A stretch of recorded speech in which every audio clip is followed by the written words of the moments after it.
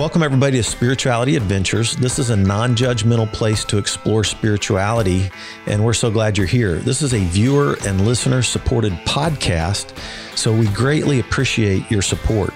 If you're watching on YouTube, be sure and subscribe to my YouTube channel. Be sure and like, share, and subscribe to any of the social media content platforms that you're using. And then if you go to our website, spiritualityadventures.com, you can make a one-time donation, or with a monthly subscription, you'll gain access to our bonus content. We greatly appreciate it. Thank you for tuning in. Welcome, everybody, to Spirituality Adventures. We are excited to have Mello Miles with us today. Thank you, Mello, for joining us. Absolutely, man. Thank you for having me. You bet. Let's introduce you to our listeners. Tell us where you grew up. Tell us a little bit about your background. Okay. Mello Miles. Heist Miles, if anybody knows me personally, or just Mello. Grew up in Kansas City, Missouri my whole life. I guess what you would call, a local KC rap artist. Where I grew up, all over Kansas City, whatever specific about that is, just all over Kansas City. Yeah, that's basically it. What high school did you go to? Chill dude. I was in Raytown a lot too. So yeah, I went to Raytown High from like middle school until high school. That's where I graduated at. Okay. Did you have an interest in music, sports, arts? Where were your interests like when you were middle school, high school?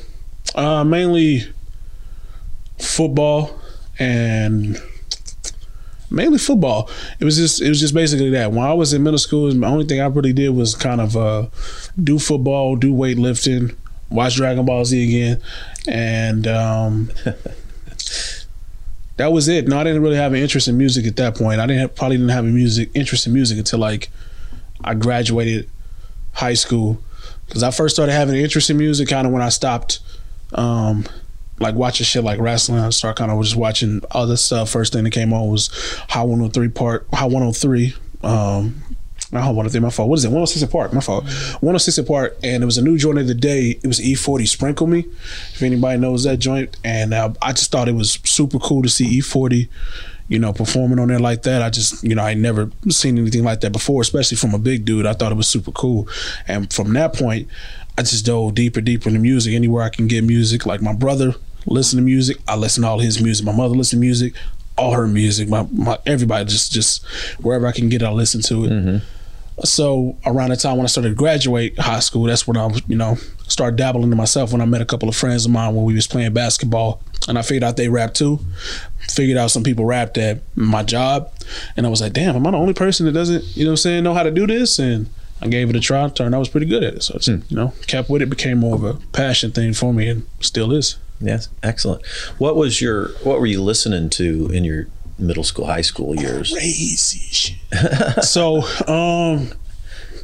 middle school, it wasn't really middle school. If it was middle school, it pretty much would be anything that was on TV. So just listening to 106 & Park all the time, I would, get introduced to the artists that everybody knows. So it would be E40, Eminem, Snoop Dogg, Ice Cube, Tupac, Biggie, those type of artists that everybody are, Jay-Z, those would be artists I listen to all the time. And then it would be, I would get a taste later on of like artists that my older brother would listen to, Rich the Factor, Fat Tone, Hustler, who else? A lot of Bay Area artists, Messy Marv, a lot of those type of artists. And then I was stumbled upon, I don't think this was his music, but I was stumbled upon different variation artists that I really, really dug. So I stumbled upon Tech N9ne.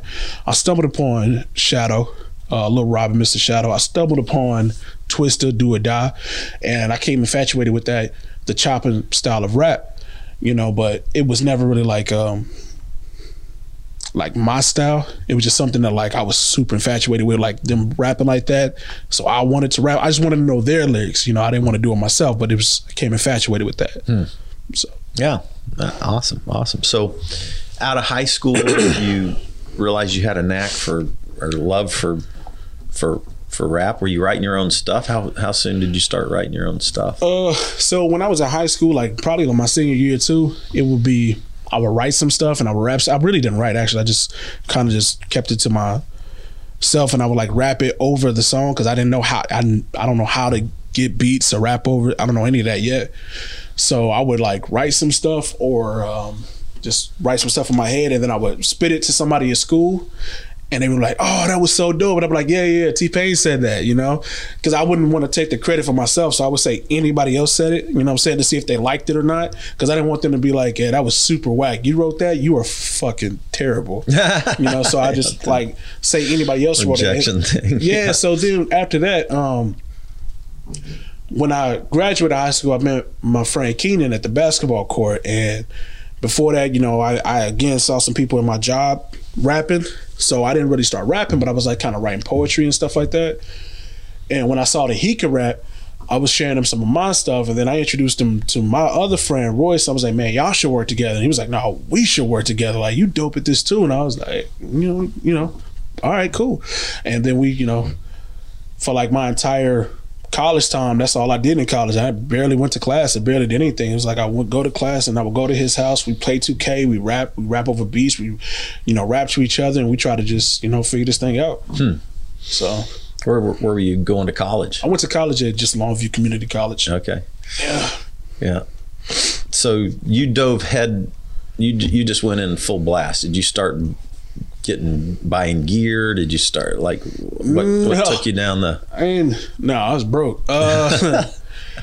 So Keenan showed me how to like basically just rip instrumentals offline and gave me sites to where I could find instrumentals that were free.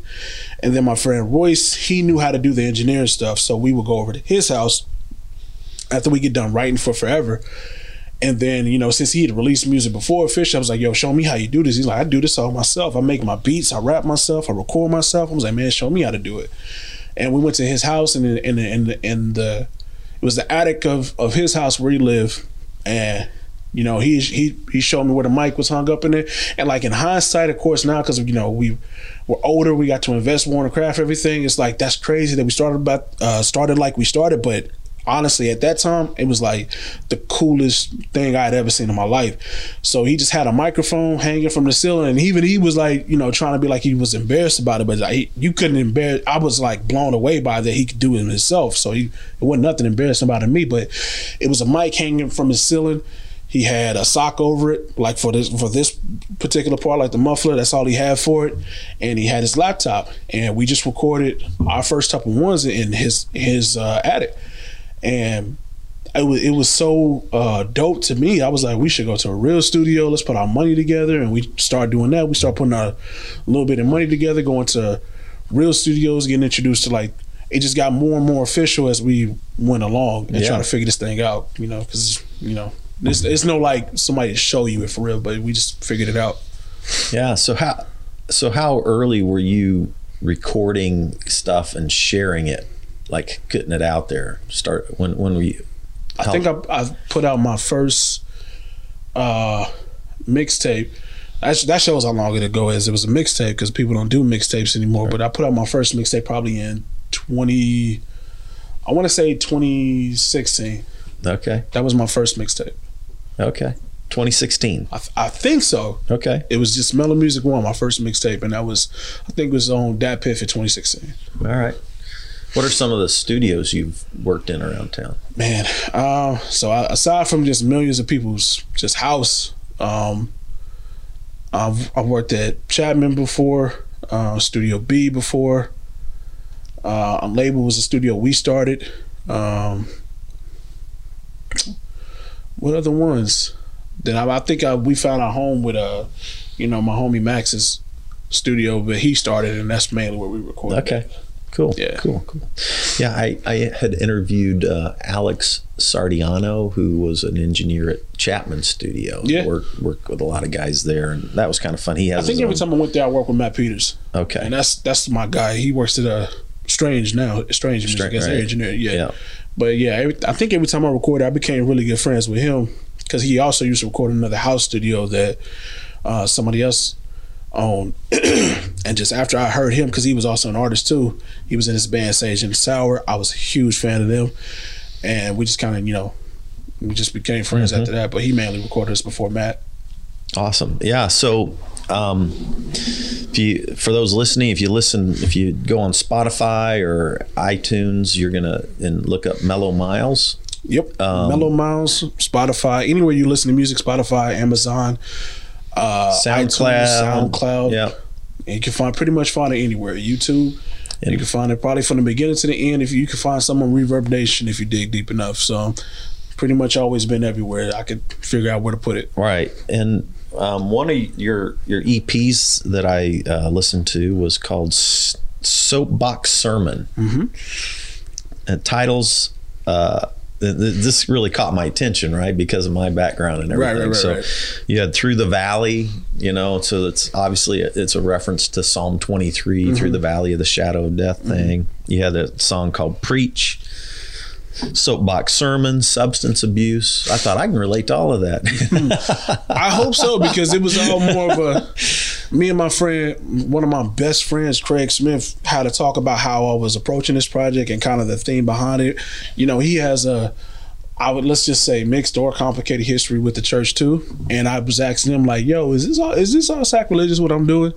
And this is the funniest answer. He was like, yes. I was like, okay.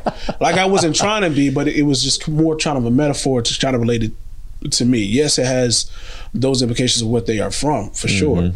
But if I'm not either, if I'm more spiritual than Christian or whatever, because I'm not Christian or whatever, I'm not using these phrases to be sacrilegious in a sense. I'm just trying to refer to it how I am. So each title and song has its own deeper meaning that may even be only known to me. But that's the way I was trying to portray it when I put it out. Yeah. Well, you take a metaphor that has one context and then spin it into another context. Yeah. And I love that kind of stuff. I appreciate that. Creative. If you don't mind, talk about your spiritual background, your journey. Did you grow up in a church? No, not at all. There's certain members of my mom's side of the family that are really religious, and then my pops was Muslim, and we were sort of raised Muslim, but not really.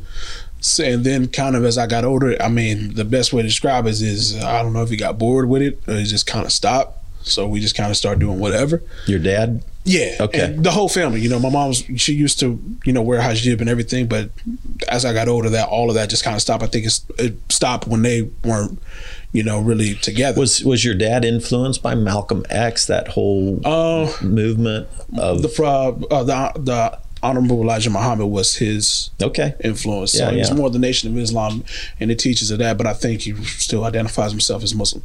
Not necessarily the Nation of Islam, but follow closely with the Honorable Elijah Muhammad's teachers. So that is not something I dove into. I dove into the actual Quran. But, just as I get older and older, it's more, I guess it is more just a spiritual kind of thing that I would more connect to. I feel at the end of the day, whoever you're praying to is probably still the same one that I'm praying to, regardless of the name. That's just how I feel. Yeah. So, how would you describe your spirituality today? Just is it is prayer a part of it? Absolutely. Yeah. Prayer. I believe in God. I think it's more of a personal relationship from person to person. I don't really necessarily believe in a lot of the show of organized religion. I believe in the personal relationship with God, between you and whatever you believe in, whether it's the universe, the energy, the Lord, and an elephant, whatever. Whatever you believe in is whatever you believe in, and it's all about your personal relationship with what you believe in. Yeah. That has nothing to do with anybody else. Anybody else. So when you were working on Soapbox Sermon, what was going on in your life to bring out sort of mixing these metaphors into your journey? Like it seemed like there's a lot of, like sound like you're going through some pretty tough times.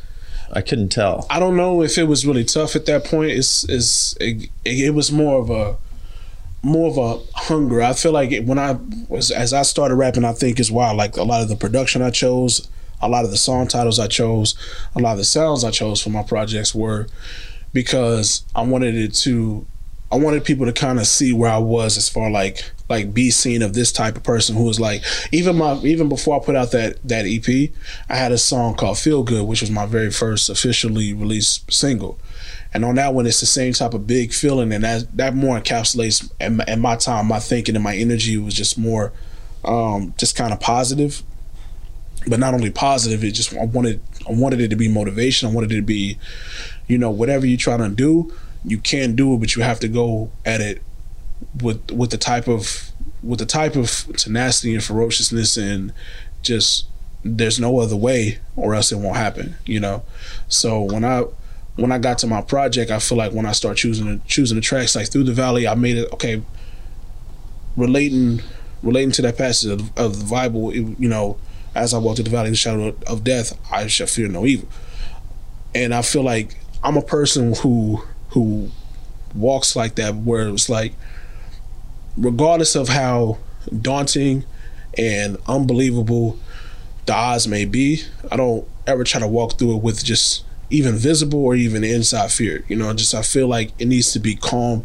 It needs to be, I even have a song called Goliath too, but it needs to be that type of feeling, like that David versus Goliath. Like, however big this is, I will find a way to conquer it. I will find a way to win.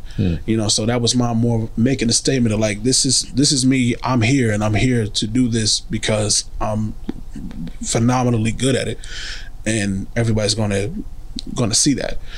Before I start delving deep into my personal story and everything else, I wanted to kind of just show that, like, yo, I am here to do this better than everyone else. Because I practice my ass off. I've absorbed this, and I don't care how daunting it is. I'm a win. Yeah.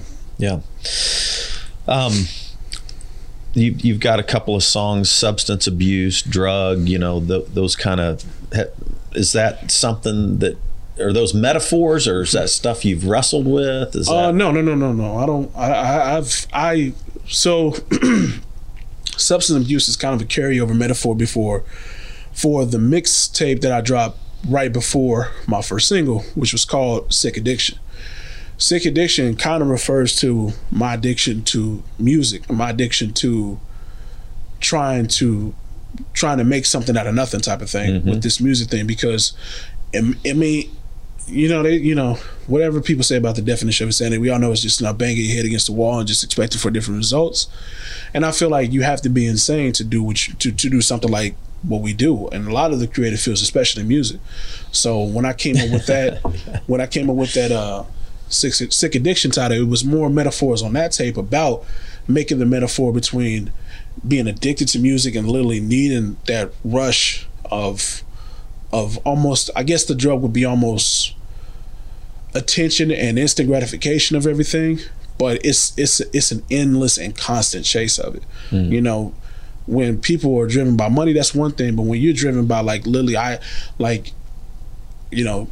some nights not sleeping, some nights not eating, flunking out of school, and spending my last money on beats, ruining relationships, just trying to do, like, nothing else in life matters other than this. Well, I feel like that's addiction. That's you, like, and that's literally how strongly I felt and still feel kind of to this day. Things have changed a little bit, growing, but when I made that metaphor, like substance abuse, it was a metaphor be more about the substance that I'm putting into that track. Yeah. Every time I did a substance abuse, that's technically number 2, and there's 3 of them so far, but it was more like a recollection of like what I've gone through so far in those substance abuse. So I think in that one that I put on the tape, it was more talking about, it was a lot of police shootings. It was a lot of turmoil between me and my friends. It was a lot of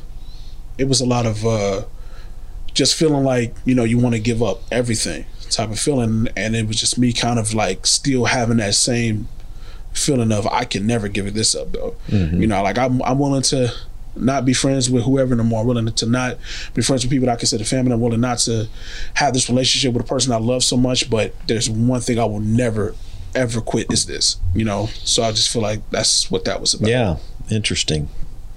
Yeah. I think anything can become addictive or absorb us to where we kind of lose focus on everything else. And,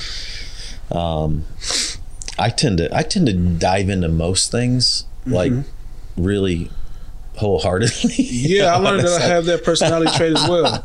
Like usually when I find something I'm interested in, full blast. I'm 1,000% interested in until I've exhausted that interest. And that's how music was for me. I've just never not.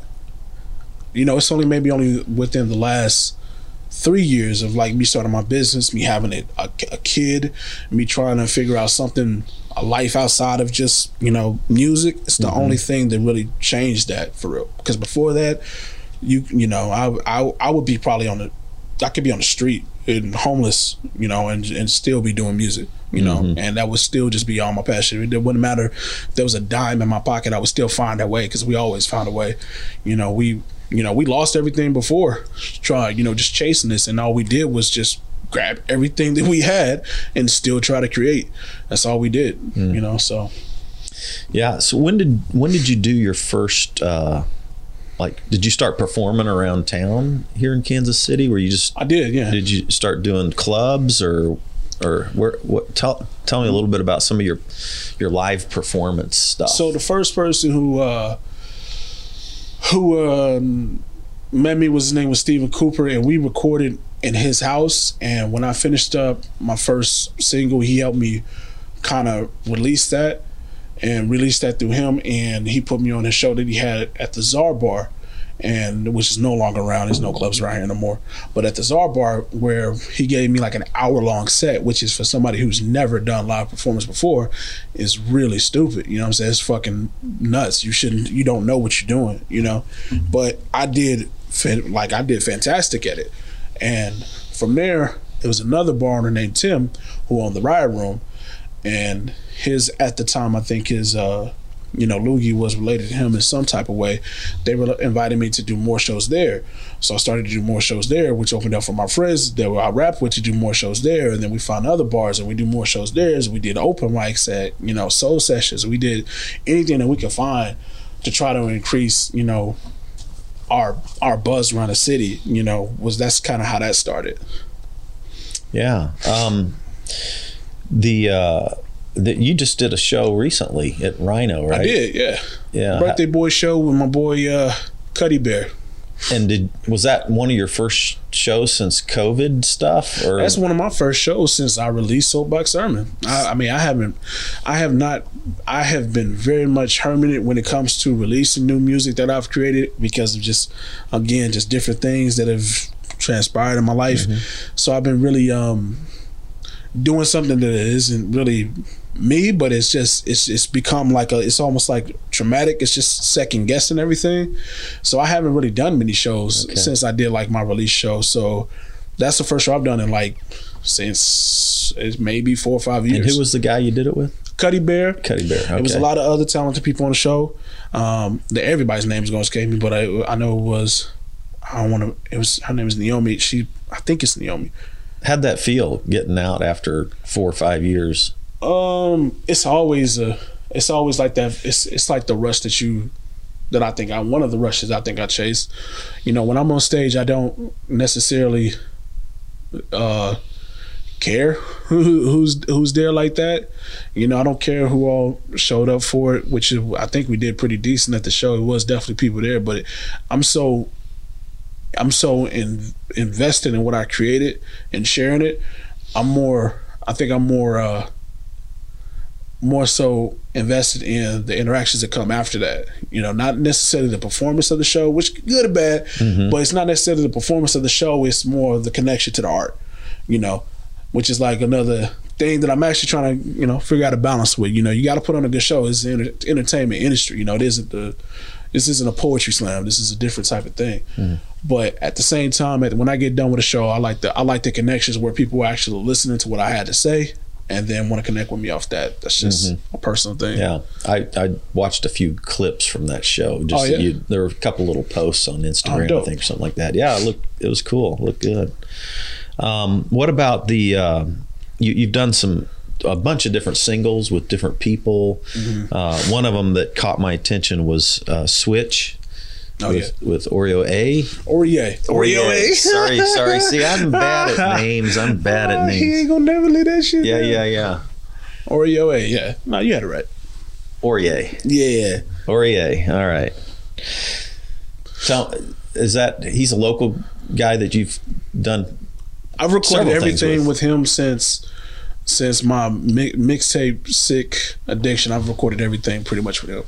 So he's my unfortunate best friend. He's a bad influence. He's a headache. He's ridiculously talented. He's a great engineer. He's a shitty and decent person at the same time. It's crazy, but yeah. So Switch is something that we did I think it's right before a show that we had in St. Louis, opening up for Jordan Lucas, and we went down Art Alley, and it was just a really cool alley, and we was like, yeah, we just recorded. I think we recorded that song like a day before, and we was like, you know your verse, I know my verse. Let's do something. Yeah, and it's a cool video. I like it. I appreciate it. Yeah. It didn't take that long to shoot. We wasn't trying to be super extra, just something to put out, and it seemed that people really dug it. It was dope. Cool. So tell us about your videography, your photography, you're into you do a lot. What's the name of your company? Viewpoint Visuals LLC. What's your website for that? It's actually under a rebranding phase right now. So the website was Viewpoint Visuals KC, and it'll probably be re-uploaded as Viewpoint Visuals KC unless we decide to change the branding of that as well. But it's Viewpoint Visuals KC. It's more of a content creation company. Anything that has to be done with creating content for either businesses, artists, brands, everything, we hopefully are trying to rebrand this to where we specialize at, because we've been doing it for so long. Even the videos that you referenced, like, we shout out those, everybody who either works with me, worked for me, or any type of capacity, we shout out those. So, and along with, I don't know if it definitely is hundreds of other videos, especially for artists around Kansas City at this point, and businesses around Kansas City at this point. So, that's something that we want to really show how we've grown since 2017, when I started it. And I want to show how we've grown with basically just trying to master telling everyone's story. Telling everyone's story in a way that they tell us it, and then we try to capture that and then put it out there so they can show the world it. Whether it be a business, a brand, an artist, anyone. So if a business wants to do a promo video, kind of tell their story, is that the kind of... Yeah, that's exactly that. We don't, doing a promo video is one thing, but getting to know that business and getting to know what they do, what they're about, why they do what they do, how they do what they do, what's their end goals of everything. We're not necessarily interested in just saying, oh yeah, we can do whatever you want. We want to know. We want to know everything about you that makes you and why you're doing what you're doing, because we want to help you identify that, and then help you create something that is not only just gonna get the key phrase, is going to get you your ROI, is going to get you those sales, whether hard or soft sales or more clicks and everything. We want to actually see, what can we create for you that's going to be timeless? What can we create for you that's going to be something that you're going to be proud to stamp with your business, as we're going to be proud to stamp of how much passion we put into your work. So that's something that I feel like we've mastered with doing so much work with creatives. We try to blend a great and unique balance of just corporate and creative. So that's where I hold a lot of stake in what I'm creating with my company now. Mm-hmm. What are some of the projects that you're most proud of that you've done with your company over the last few years? Let's see. I'm mostly proud of. I can't choose a one, but I think a lot of things I've done with artists are just so unique and so capturing. I love when people just, tell me like, oh, that video was amazing. Oh, they're not even telling me, they're telling the artist, that video was amazing when y'all did this and that and this and that. And I'm like, that's so cool that they were able just to tell us this crazy idea, and we were able to capture it and put it out there to where people did connect to it. You know what I'm saying? So, I mean, our most one of our most successful videos would be the Big Body video. You know, the merch right here. You know, y'all can see that right there, right there. The Big Body video with my homie The Epitome and my sister Amira Wang. It was just a project to where we went into it more passion filled, and we just kind of wanted to encapsulate this idea that they had, and every idea was crazy, and every idea was just not like it was just an idea, and we turned it into a good piece of art that everybody seems to really, really appreciate. So, you know, so what it says, I haven't seen this. What is Big Body? Oh, see this this little thing right here is all about. It's a song by The Epitome and Amir Wang. It's a body positive and a very hype party song that they made. Okay, and it was just centered around. Basically just love yourself, doing your thing out there type of thing. Also, it was a lot of ass in it, so it was great. It was a really dope video. One of my favorite ones. That's awesome. Now I have to see it. Yeah, man, you got it on, man. Show the booty. You got it up, Matt. I'll find it. Oh, funny. Yeah. Awesome. Fun stuff. So tell us about what projects you're working on now. What's going on? When it comes to video projects, working on a lot of more corporate stuff right now. We have finished another big video for Amir Wang that should be coming out, I think, New Year's. And you know, that was pretty fun video. Other than that, more personally, I'm working on releasing a lot of other singles for me, just trying to get back into the rhythm that I once had with the music. So I got about 4 or 5 singles that I'll be releasing with a couple other visuals. Again, probably all shot by our company, you know. So that's what's, you know, gonna start off 2022 for me. Okay. And then what about some of your solo stuff? What are you? That is solo stuff. That's all solo. All that is solo. Okay. All that is solo stuff. More focusing on new songs, new sounds, new experiences I've been through since I've last released music. Okay. So hopefully it can connect with how I want it to connect, you know. Okay. Who are some of the people that have had the most influence on you as far as, like, you know, either mentoring up close or from a distance, like people that that really feel like have been positive influences on you? My son Craig Smith. Yeah. He's a big influence. He's another KC artist. I took him under my wing a long time ago. You know, he's older than me. He's done bigger things than me, but you know, I had to get him straight and, you know, make sure that he would come out into the world prepared. You know, so he's done a lot of great things. He's still doing great things. He's out in LA right now. Doing a lot of things like his podcast Superfly. He's also, I mean, it's impossible to count how many licenses and soundtracks and songs that he's had in your favorite TV shows, your favorite movies. Doesn't matter from high to low. If it's been a blockbuster, he's been in it in some capacity. When it comes to the music, he's amazing artist. He's been on big projects as far as like Tech Nine and everything. So taking a lot of. Is he a Kansas City guy? Yeah, he's from here as well. Okay. So he's Craig Smith. He's a really good dude. And he's always giving me a lot of good knowledge. Me and him just honestly are probably more alike than we both realize, and that we do realize that, you know, which is why we vibe so much when we create together, vibe so much when we talk, and when we, you know, just try to motivate each other to keep moving.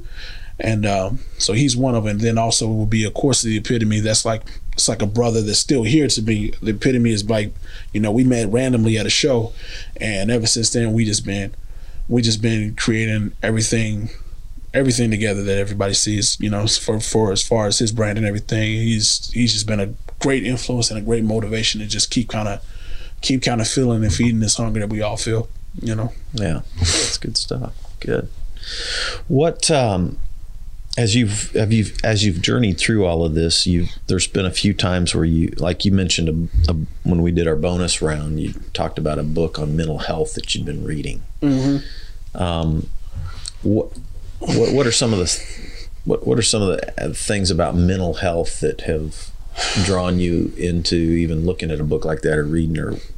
I guess it's just experiences, you know, when over the last, and a lot of these songs that I'll be putting out will be kind of reflecting all of this life that's just been happening, you know, and when it comes down to it, that's all it really is. And I think that's one of the perspectives that keep me kind of just grounded in a newfound sanity after all of this. But it's just kind of getting better understanding of what's been going on in my head and how much like processing everything that happens to me, you know, everything that happens to me, for me, anything, and how I process it and how I'm just dealing with it, you know. And I feel like for the longest time after let's see, it's been probably about 3 or 4 years. Since then I've been divorced. I've been I guess it's more relatively homeless than actual, you know, but it's I've been and then I had a newborn baby, making bare minimum, company failing, relationships failing, whether it be business or professional, and just me just trying to figure out how to deal with all that. And it just feel like everything kind of crashing down at once, and you just not being prepared enough to handle that, you know. And then just the aftermath of how it leaves you, and then how it left me.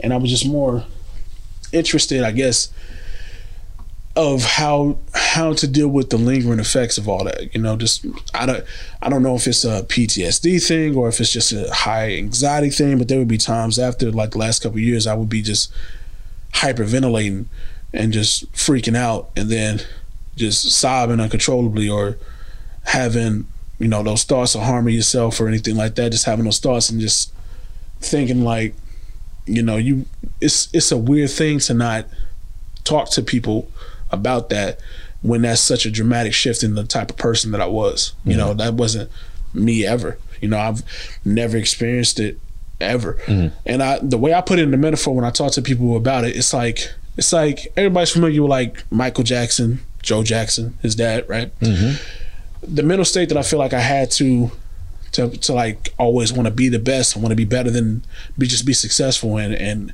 do what I do. It was almost, it's like having Joe Jackson as a daddy, but like mentally all the time. You know, just whatever you do, you have to be the best, and whatever you're doing is not good enough, and you have to work harder. You always have to work harder. It doesn't matter that you're tired, it doesn't matter that you're exhausted, it doesn't matter that this is failing, it doesn't matter that that's failing. You have to work harder, you have to keep going, because you are slacking always. You know, and for, I guess, 20 some years of life, that's how I got through life. You know, it's just always making sure that like, yo, you were feeling, you got to work harder. And then when you beat that into yourself and things start to happen positive, you know, you reward yourself with a slight pat on the back, and then negative reinforcement just to make sure that you keep going.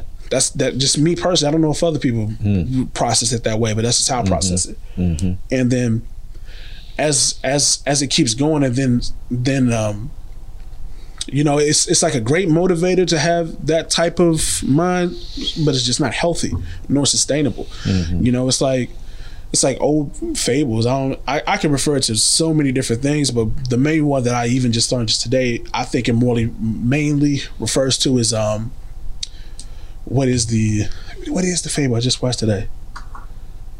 The Unhappy Stonemaker.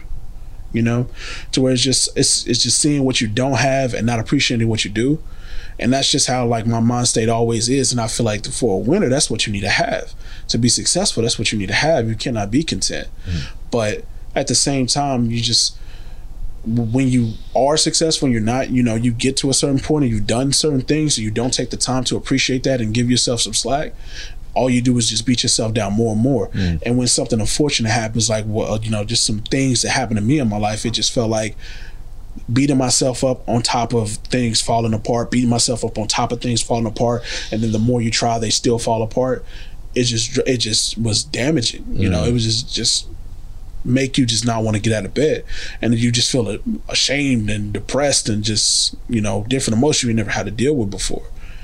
And so, you know, me just, you find the things to hold on to and try to rebuild would be like my son and my music and my career and my business. I held on to those things because probably if I didn't have, you know, I came to a point where I was like, if it wasn't for me having a son, I'd have checked out. 100% I would have checked out, because I would wake up in the morning and just feel like there is literally no reason to get out of bed. There's absolutely nothing that is working for me here. There's absolutely nothing that's keeping me here. There's nothing that motivates me. There's nothing that's driving me. So it's like, and Joe Jackson is still in my head just saying, you are pitiful. You are worthless. You are not doing what you need to do. Why the fuck do you even try? And that's just, my mental state just kept doing that to me. And it's still something I'm trying to figure out now, to like how to like turn that shit off. You know what I'm saying? Because whenever, as you grow, you can't have that much Joe Jackson. And what if Michael Jackson was Michael Jackson, but still had Joe Jackson demanding more perfection out of one of the most talented artists to ever live? Right. You know what I'm saying? He was already crazy. What would that have done to him? You know what I'm saying? And that's just, and not the comparison to Michael Jackson or anything, but just to say, like, it's just something that I feel like if there are other people that like me, you just gotta have to like learn when that's enough Joe Jackson. That's enough berating yourself. Give yourself a break. But like you have accomplished things, and you have to take a moment to not only understand it, but live in it. You take a moment to give yourself some slack to like, yo, yeah, that you've been through some bull, but you have helped so many people. You continue to help so many people. There are people that love you. Even though your mind tells you that they don't, there are people that care about you. There are people that would be affected by you if you're not, you weren't here and around. You have a support system that you have to use, and you just got to learn to use it. So I guess that's more or less to answer that question. No, that's, man, I can relate to that. I had never felt like checking out. You never have? Never had felt until I went through what I went through 2-3 years ago. Yeah. And when I lost my career and my church and, everything, I pretty much lost most everything but my life. Right. And I didn't put a suicide plan together, but I felt a notch above that. Like, and I can relate to, like, I'd wake up in the morning, I didn't want to get, it's like, there's nothing that I'm looking forward to in this day, today or tomorrow or the next day, you know what I mean? And it was dark, really dark. So I was like, if one's suicidal, I was like a 2, you know what I mean? Like on a scale of 1 to 10, 10's everything's going great, and one's suicidal thoughts streaming, I was about a 2. Yeah. And I'd never been that dark. I'd never felt that depressed. I'd never beat myself up like you're calling it a Joe Jackson voice, that inner critic, and that shame and just hating myself and just the voice of just running myself down. I mean, it was intense. Yeah, and it is. It's a weird feeling. And I like what you said about how, we can start believing that voice 100%. And not hear anything else, right? Yeah. And you said you started having to remind, there are some people out here that still love me. There are some people. The hardest thing that I deal with today is like it's like all my best friends, well, I ain't gonna say all, but like a couple of them, I've come to them in the dark moments, and they try to convince me, like, dude, you gotta relax. It's not like that. And it's just a thing, and it's just in my mind, like, you're full of shit. You don't care about me like that. You don't. And you start to like, there's nothing that anyone can do to change your mind on them. Like, and that's why I said, like, if I didn't have my son, I probably would have I'd have been at a 1 or a 0, because when I had him, I felt it was, something that loved me unconditionally, like truly and purely, like, and it has no reason to, other than I'm feeding it, take care of it. But as he's gotten older, like, it's the purest thing that, like, he's, I just feel that genuinely from him. And I'm like, okay, if that's genuine, what is all this other shit? Because if that's genuine, what is all this other shit? But you just really gotta that's my mind tries to figure out things logically, but that's not logical. That's your child. These are your friends. How they express and show their love is completely different, but it's just that inner monologue that you have, like, you're not my friend. You're here because I do stuff for you. You're here because when you're in trouble, I'm a shoulder to cry on. When you have problems, I'll never turn my back. And then even when you go through this and it's not intentional on their part, I want to make that very clear. Like, I've come to friends at times, and it's just you take things way too literal, personal, that you don't need to take. So when people come to me and they're at their dark time, and I'm there, I'm there to talk, I'm there to listen, no matter what I'm doing. But then when you turn around and turn to them and like, I'm busy, let me call you back, or I can come over later, but I can't listen to you now. I'm like, I need somebody now, and you start to take that like, okay, because why that is because I'm not as important to you as you are to me. And the love that I feel for you, how I would stop everything for you, you would not do that for me. So that's not love. That's just convenience. You love me when it's convenient. You care about me when it's convenient. And that's just my mind talking to me like that 24/7. That's how my mom would talk to me 24/7. I'm like, it's just something you got to get a hold of. They're like, you just feeding yourself lies. You're just feeding yourself a weird perspective that isn't true. Yeah. So I hear you. Yeah, it's weird. Well, I started going to a therapist, and I would just talk through that self-hatred and shame. And I had a few friends that really stuck with me.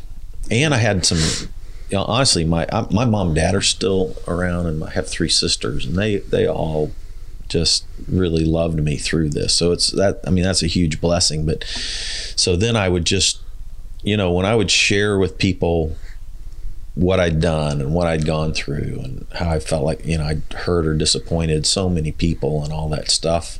And then they would just love me anyway, and so that kind of the people who showed me love and grace at my worst moment, when I hated myself the most, it helped me start feeling like, wow, maybe God really does still love me, or maybe God can forgive me, or maybe, whatever. I mean, it started making that negative voice just quiet, less powerful. Yeah. Right.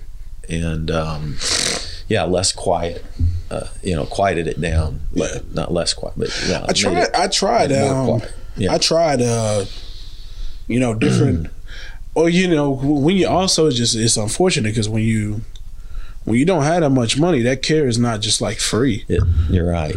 So, and that's a unfortunate thing, when you're going through some crazy times and people just say, oh, you need to talk to someone, you need to go see a therapist, you need to get some help. Like, bro, I don't know if I'm eating tonight. I don't know where I'm sleeping tonight. Right. I don't have a bed frame for this pissy mattress I'm laying on.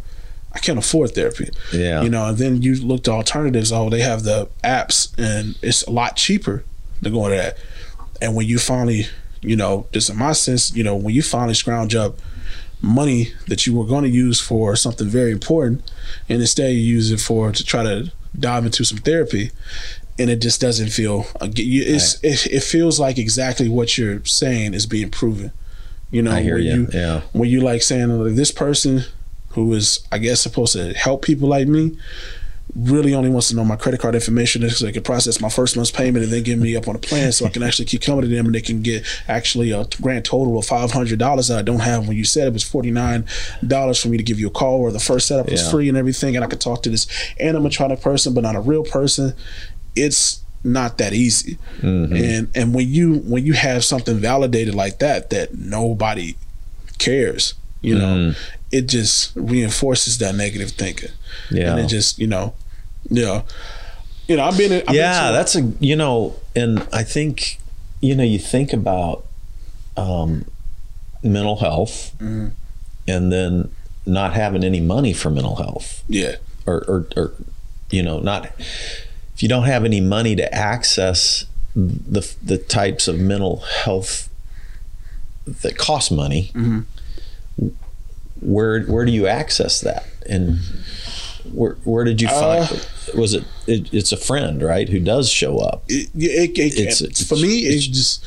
It's your son who shows you unconditional love. That I mean, I can't vent to my son. You know, he's 3. Right. You know, but he's just a tether that keeps you here while you're hopefully trying to find some assistance. But for me, it just came with little breakdowns. You know, it came from breaking down to like, and sometimes, and I hope people, you know, that's why I try to always be there to hopefully listen and hopefully can notice some signs when somebody's going through something. But you know. For me, it came from when I, you know, eventually get to a point where I'm trying to explain what's going on to me, and they hit me with the same thing, like, you know, like, yeah, that's crazy, but look, I'm gonna call you back, and it's like, no, don't call me back. Don't hang up this phone. Do not hang up on me right now when I need literally something. I need anything. I need you to literally convince me that when you hang up this phone, that I'm not back to being exactly what I feel like I am consistently,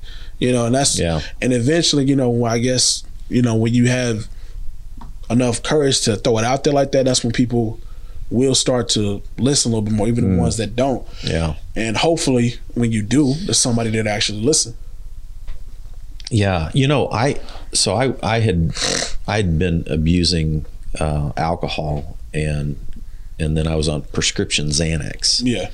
And I was combining the two, which is a terrible combination. It led to a lot of bad decisions.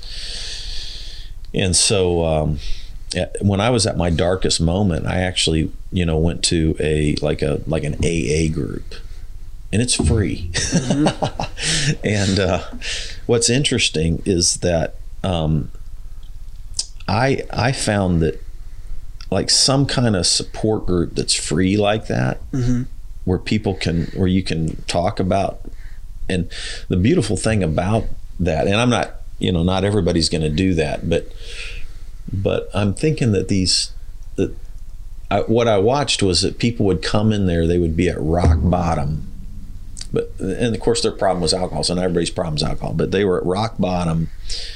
And then they could come into a group, and there'd be a group of people that would listen to them, be super honest, sometimes crying their eyes out, care for them, and then they'd be there again for them and again for them. They could always come in for free, and they could always come in and talk.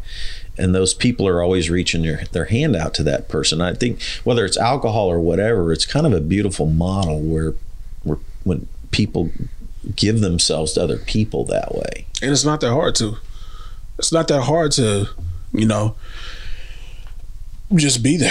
Yeah. You know, that's what it comes down to, is just being there. And I think what's even more important, what you just mentioned about, is being there consistently. You know, being there once, off the time, is just not enough. You know, that's almost like when your kid is trying to get your attention, daddy, daddy, daddy, daddy, daddy, daddy, daddy, and then you finally just, what, you know.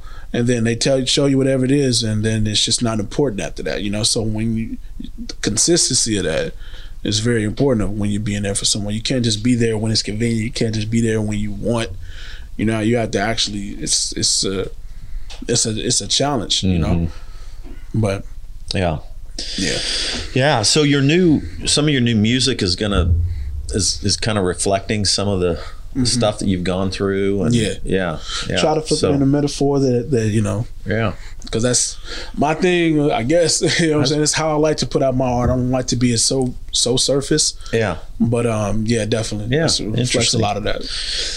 Well, good stuff, man. Well, thank you for taking the time to come and talk and share. What are the ways that people can connect with your stuff? And if there's some business leaders listening out there, they want to use your services, how do they connect with you? For sure. You can, anything personal or music related, you can hit me up on any of the social platforms. They're all pretty much the same with slight differences. They're either going to be Mellow Mouse or Mellow Mouse KC on, you know, Twitter, Facebook, Instagram, all the same.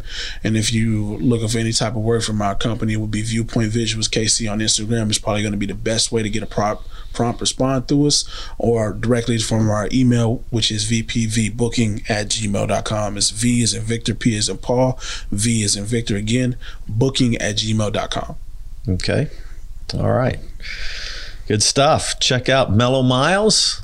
Check out his new music coming out. His YouTube channel is also Mellow Miles. Yep. And good stuff. Thank you. Appreciate it, man. Thanks for joining us, everybody. Thanks for tuning in to Spirituality Adventures, and we'll see you next time. This concludes today's episode. Thanks for tuning in and listening. Remember, if you're watching on YouTube, subscribe to my YouTube channel. Remember to like, share, or subscribe to the social media platform that you're using. And then go to our website, spiritualityadventures.com, and make a one-time donation, or you can subscribe monthly and receive our special bonus content. Thanks so much.